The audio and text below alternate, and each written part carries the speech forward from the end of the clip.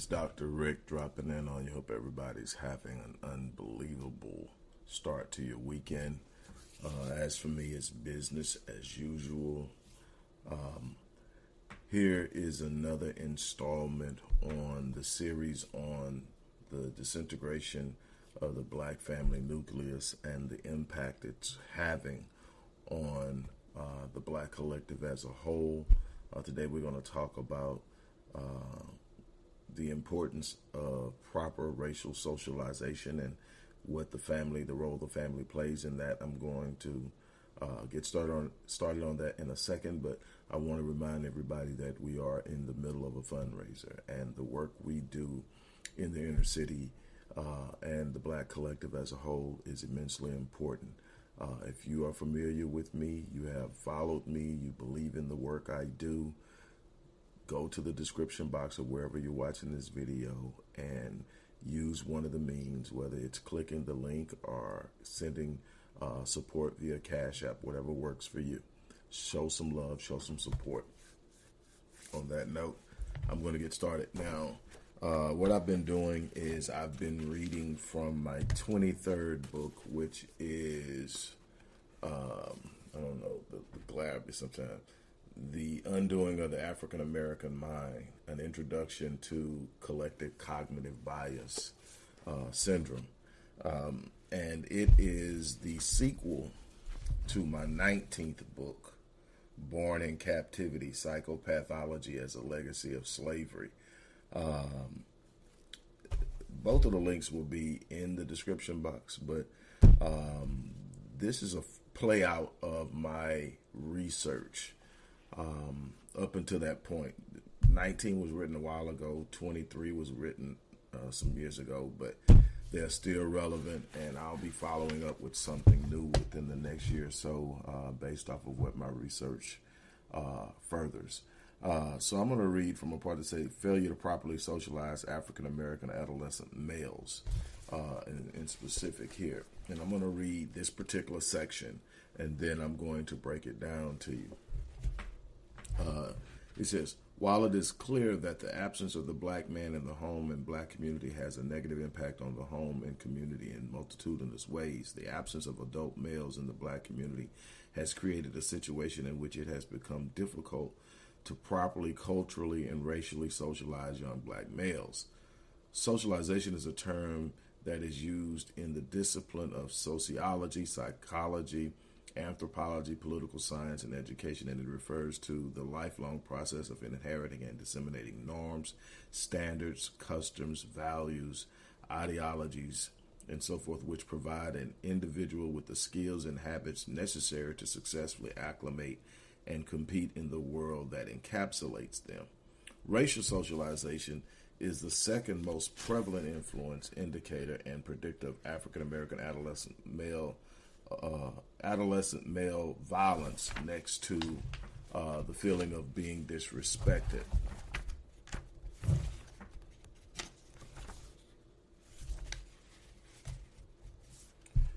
Which we will call the respect factor.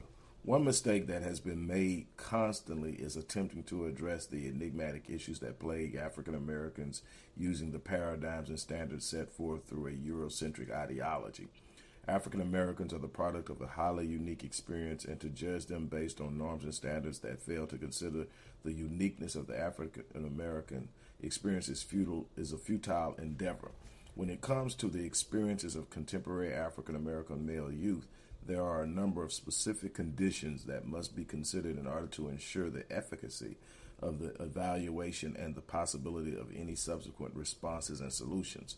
Some of the psychological, political, and economic pressures that serve as impediments for young African American males include economic inequalities, unemployment, underemployment, racial intolerance, the lack of education, and the fear and threat of violence.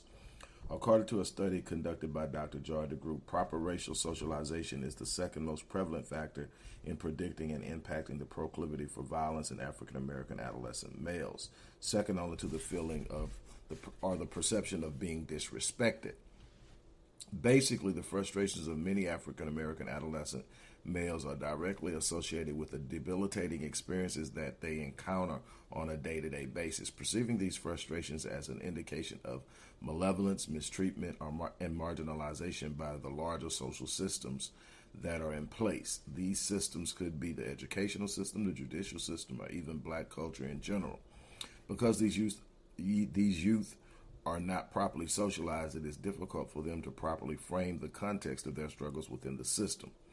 The presence of a male role model would have provided a proper perspective and example of how to deal with inherent resistance and opposition that is inextricably connected to the black experience. However, the absence of this knowledge and experience results in hypermasculinity, leading the adolescent male to attempt to satiate his natural yearning for respect and authority within his environment through violence. This is dangerous in two ways. First, it is likely that the frustrations being experienced by the black adolescent male will result in an act of violence, or the polar response would be to develop an inferiority complex that views the dominant society as superior based on how the white male is treated in comparison to themselves. Another way that African American adolescent males are impacted by the lack of a positive role model to assist them in the socialization process and to help them establish the baseline for their racial and cultural identity can easily impact the youth's ability to develop the capacity and capability to effectively conduct cognitive appraisals, resulting in erroneous and fallacious responses to different types of stimuli. Basically, no ability to control their emotions. Because one parent is attempting to carry the load, they are rarely home, meaning that the entire load of educating black youth has fallen on the shoulders of the public education system that is neither equipped nor designed to educate black youth to compete with their non-black counterparts. Blacks have lost sight of the fact that education is more than the attainment of academic skills. Education must be viewed as a holistic process that is initiated at the point in which the child reaches self-awareness. Education includes the entire process of experiencing and the gathering of knowledge that equips a person to effectively engage the obstacles and challenges of life. The family nucleus is where this process is initiated. Although the family serves as the ideal environment to introduce many of the concepts that represent a complete paradigmatic shift in how blacks view the world around them. The disintegration of the black family is also one of the reasons that young black male population has fallen victim to the aggression of the private prison industrial complex.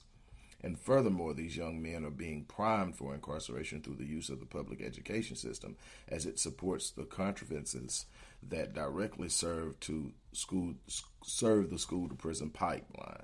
It is important to understand the relevance of the black family. The restoration of the black family nucleus is key to the elevation of the black race as a whole. The black family is the smallest and most concentrated institution through which the principles that are key to empowerment and elevation of the black race are effectively disseminated. We're going to stop it there. So, in research, what we find is that we know that there's a prevalent role that black men play in the advancement of the black collective as a whole. If we're talking about black empowerment, we cannot extract the importance of the black man and expect to gain any meaningful progress. This is why there's no problem with the white caste system giving power, access, and to higher education and to corporate America to black women, because they understand that without the black man as a physical catalyst, there's still no real true movement.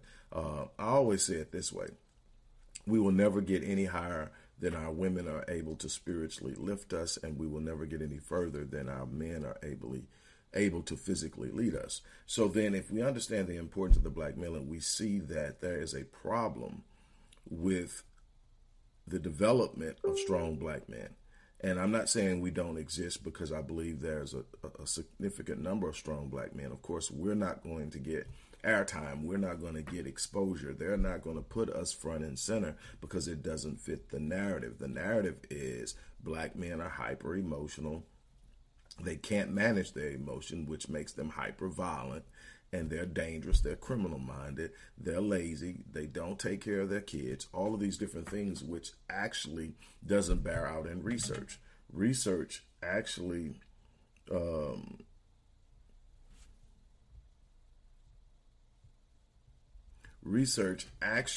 bears out the fact that black men are actually better fathers than non-blacks, especially whites and Latinos, which is often considered the opposite.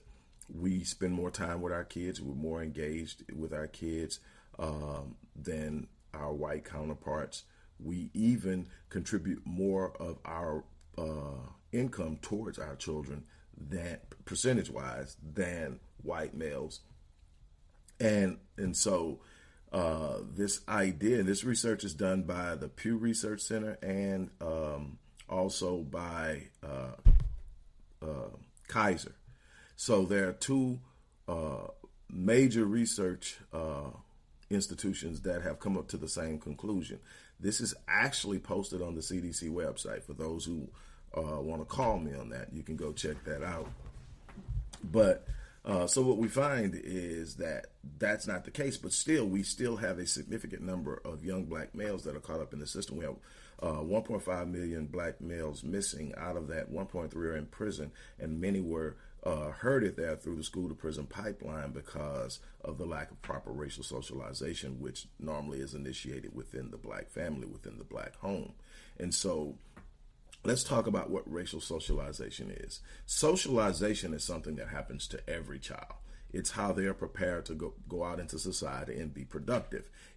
They're given the rules of what to do, what not to do, how to carry themselves in certain situations, how to speak to people, how to move, what's acceptable, what's not acceptable, what's demanded of them, what's expected of them, and on and on and on down the line. But they're also told you're smart, you're intelligent, you can do anything you want to do, and all these different things. The world is your oyster. All these different things that will encourage them to go out and apply themselves and to do things, but be prepared to deal with whatever may come their way. Well, that's proper socialization, and that happens with every child. When it comes to black children and other children of color, but let's stick with blacks. When it comes to black children, we have to do a double down, which is racial socialization. Why? Because we have to let our kids know everything I just told you will be challenged the moment you walk out of here and you go off into their world. You're going to see things that tell you you're not beautiful because of your features. You're going to see things that tell you you're inherently less intelligent than they are, that you have a certain intellectual inferiority that's a part of who you are, that you are naturally this, that you're that, and that you can't do this. You're going to have to be 2 or 3 times better in certain situations to get the same opportunities, but you are capable. You are beautiful. It has to be anchored within their psyche. It has to be inculcated into the deepest recesses of their mentality, into their subconscious. And this needs to be done before there's any significant exposure to the Eurocentric environment that they will have to operate in, unless in some kind of way you create an enclave that's totally outside the scope of the mainstream. And there are certain people that have done that. But the reality is most of them are going to have to get jobs. Most of them are going to, even if they have their own businesses, have to deal with other people besides us.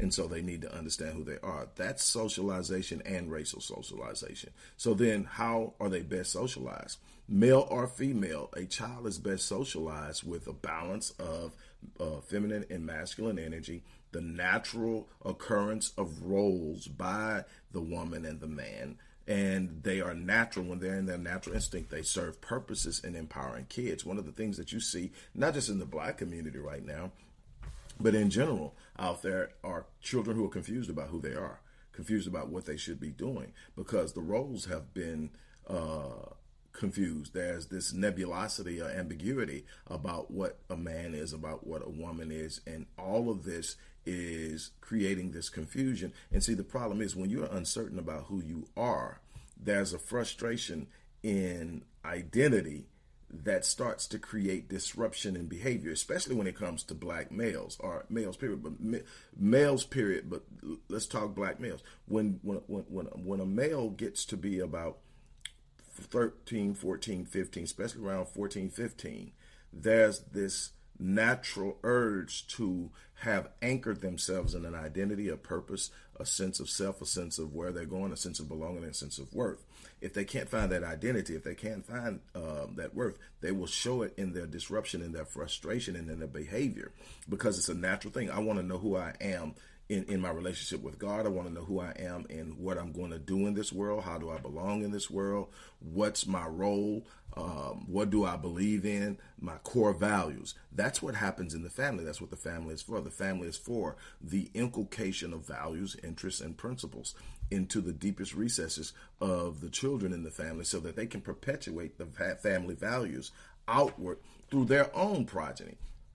But when you get a 15-year-old who doesn't know who they are, who are searching for who they are, and they're questioning who they are, because not only is there no consistent masculine energy in the home, but there's a constant bombardment of negative ideas, negative ideologies, conflicting ideologies about what he's supposed to do. So now he's confused. He's trying to find himself, and he can't. He doesn't seem to have a place because nobody wants to accept him. He's rejected almost by default.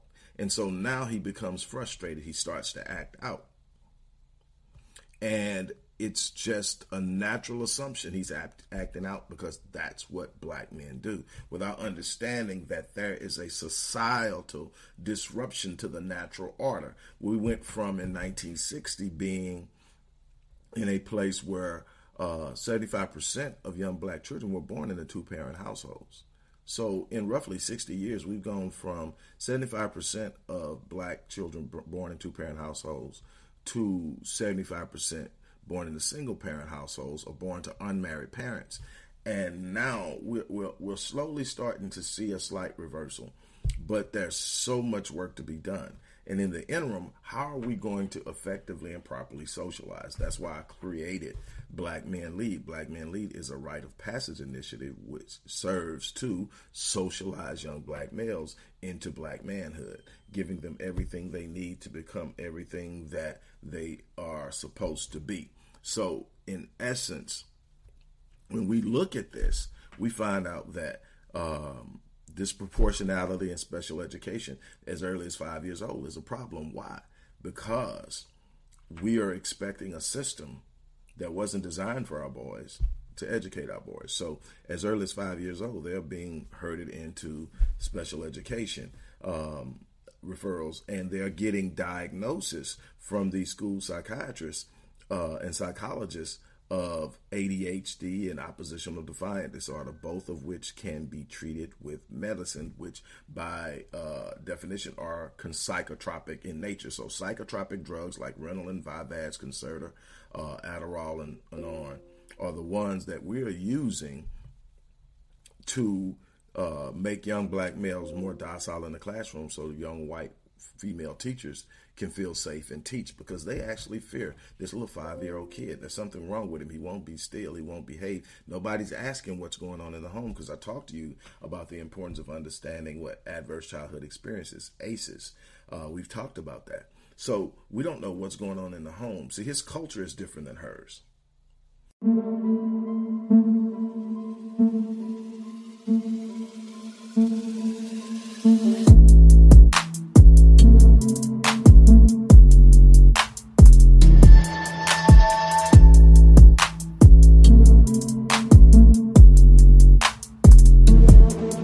And we don't ask in this school system some simple questions. Is this the best method or modality for teaching 5 and 6 year olds? And the answer is absolutely not. Asking a 4, 5, 6, 7, 8 year old to be still, be quiet, keep the noise level at 0 when walking down the hall, just all little things they find to label little black bars for, is absolutely absurd. Number one is kids under the age of 8 learn by movement. They learn by movement. They learn by sound. They learn by music. They learn by active participation. The more movement you involve in their learning, the better they learn. And so when you sit up and you try to make a child who is 5 sit still for an hour or 2 hours, it's absolute torture, and it's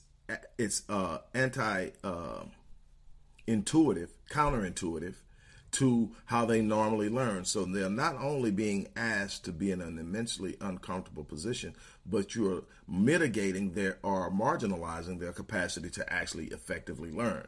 Now, this is being pushed. And it's going to be more exacerbated with young black males because of the culture and the environment they're coming from. We're going to have to acknowledge that we're dealing with multi-generational trauma. Trauma has been transmitted generationally down, and we haven't dealt with it. We're going to have to deal with it. It's a real issue, and it's going to be perpetuated and expressed through our children, and it's going to be done in places where they can be observed and they can be tagged for it, and we're going to have to start dealing with that. But when we don't have the family intact, this is what happens. And it's not just black boys. Black girls lose a sense of identity. They lose a sense of self-worth, a sense of self-value. They're looking to be validated. They're looking to hear, "I love you" from a man. They're looking to see what that love feels like because they don't have an example. They see all the stuff they see in videos. They see all the stuff they see online. They see this corrupted idea of what it's supposed to look like. And so they are willing to accept something substandard because they haven't truly experienced it. See, the first love affair that a girl has should be with her father.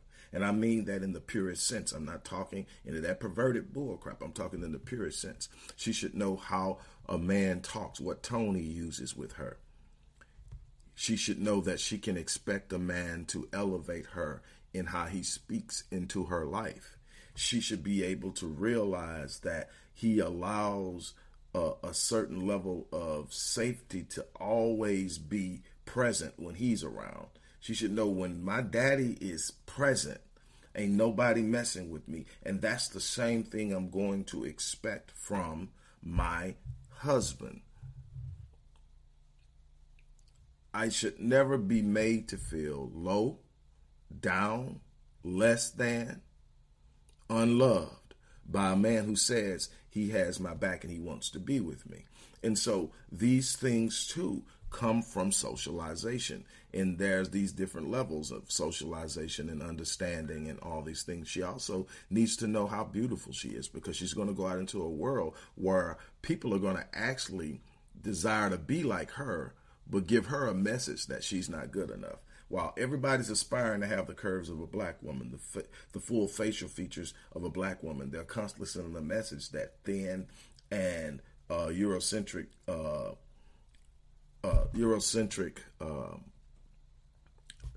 physical characteristics are what's beautiful. The Eurocentric idea of what's beautiful is good for Europeans. It's absolutely horrible for people of African descent. And so we must be willing to sit up and understand it's our responsibility to properly racially socialize our children into understanding and love of themselves at a level that they're not shaken when people start throwing darts at their beauty, when people start throwing darts at their intellect, when people start throwing darts at their creativity and the difference in which they move, in which they speak, in which they operate. And they need to embrace the beauty of who they are. They need to stop looking for acceptance among others and learn how to accept themselves and then interpolate and insert themselves forcefully into a world that they have just as much of right to be in as anyone else.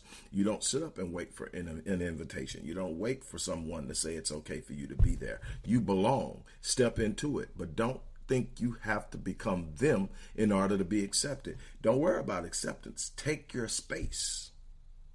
They can either accept it or get out of the way, but that has to be done in the home, and it's best done in the balanced environment of masculine and feminine energy being synced to create a synergy that is forceful enough and powerful enough that those two people who are joined together becoming one, as in the term synced, becoming one, as in the term biblical, becoming one, now are capable of doing things as one that they could never do individually as a male and a female. And that's the power of this thing that we're missing on a spiritual level, on a psychological level, on an emotional level, and even on a physical level. And those are the things that we need to be tapping into. So we have a lot of work to do. We need to be promoting the black family, not deriding it. We need to, Tiffany Banks Park and I were on talking about young missing girls, and one of the things we got into is family and this gender war. We need to understand that who's behind the gender war, who benefits from the gender war, who is going to be harmed most by this gender war. We are so fixated on this inner conflict that we don't realize who stirred the pot. It's like putting black ants and red ants in a jar and putting a top on it. If you don't bother them, they don't bother each other. But if you shake the jar and agitate them, the black ants will attack the red ants and vice versa. And no one ever thinks about who started it, who initiated it, who created it, who's getting pleasure from it, who's getting a benefit from it, and or whatever. And what we're going to have to do as a people is ask who's shaking the jar. Who's creating the conflict? Who benefits from the conflict? Who suffers from the conflict? We don't ask the right questions. And so we get caught up in small things, as Dr. Claude Anderson would say. We are content on playing checkers while everybody else is playing chess. We tend to major in the minor. And what it does is it leaves us highly vulnerable to the machinations of the enemy. And it leaves us unprepared to make movements and progressive leaps towards this thing we say we want, called black empowerment, black liberation, true black freedom. It's up to us to recognize it. It's up to us to sit up and say, this is what I'm going to do about it, because we all have a responsibility in it. It's not just one person. That's the thing you got to get out of your mind. There's no Messiah, no one Savior. It's about everybody standing up and being a part of the solution. It's about unifying and coming together and becoming one collective and understanding that in the home is the smallest microcosm of this collectiveness. And when the home is disturbed, it's hard to build collectiveness outside of the home because there's no model of behavior. There's no example of what happens. If you're not joined and connected right in the home, it's hard to create that unity outside of it. And so these are the things that we have to look at. I have spent my adult life, and a considerable part of it, studying the enigmatic issues that we face as a people, from serial forced displacement, mass incarceration, miseducation, gentrification, and so many other things. And multi-generational trauma has been my staple. It's literally where a great deal of my focus is in life, period. It's where I do a great deal of my business, is in helping people deal with trauma. But understanding multi-generational trauma as it is directly associated with the black experience is a whole nother thing. But what I can tell you is that if we don't do something different, if we don't change our approach to what we're doing, if we don't actively become engaged in changing things, if we don't behave or move proactively in solving issues and stop waiting and reacting to things, we're going to consistently see what we see: a widening of the wealth gap, a diminishment of power and relevance, and eventually we won't even be relevant in this country. There's a move to already replace us with Latinos.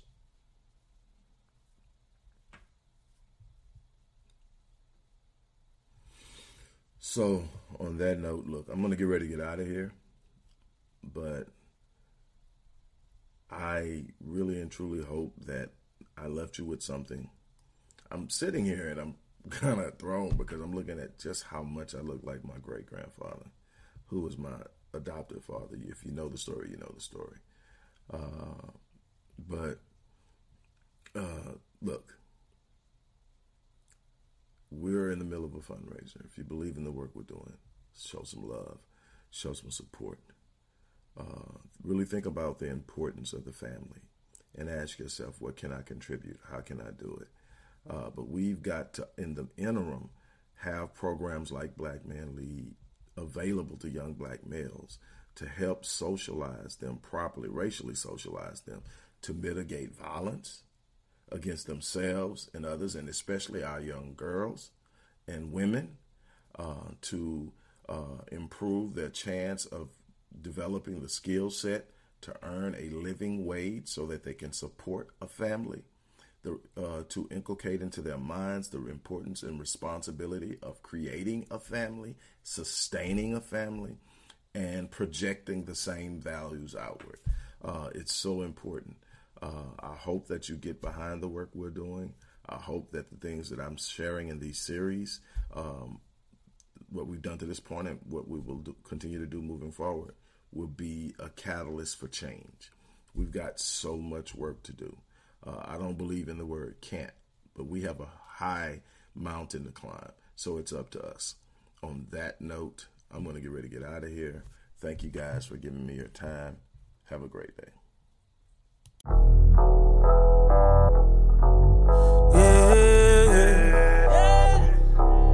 They said I should give it up, like that just ain't good enough. Hello everybody, Dr. Rick Wallace here, dropping in with a little special announcement for those who have followed me for any stretch of time. You know, outside of the businesses that I run, like Myriad Business Solutions, the Visionetics Institute, Odyssey Media Group, I also do a great deal of work inside of the inner city communities in Houston, Dallas, and other areas. I'm asking now, as we push a fundraiser, that you support what the Odyssey Project is doing in the inner cities, especially with programs like Black Men Lead, which is a rite of passage initiative, and Restoring Ghetto's Forgotten Daughters, which is a program focused on helping young girls, but boys as well, suffering from childhood sexual abuse, rape, molestation, domestic abuse, absentee fatherhood, and so many other things. The information will be in the box. Thank you.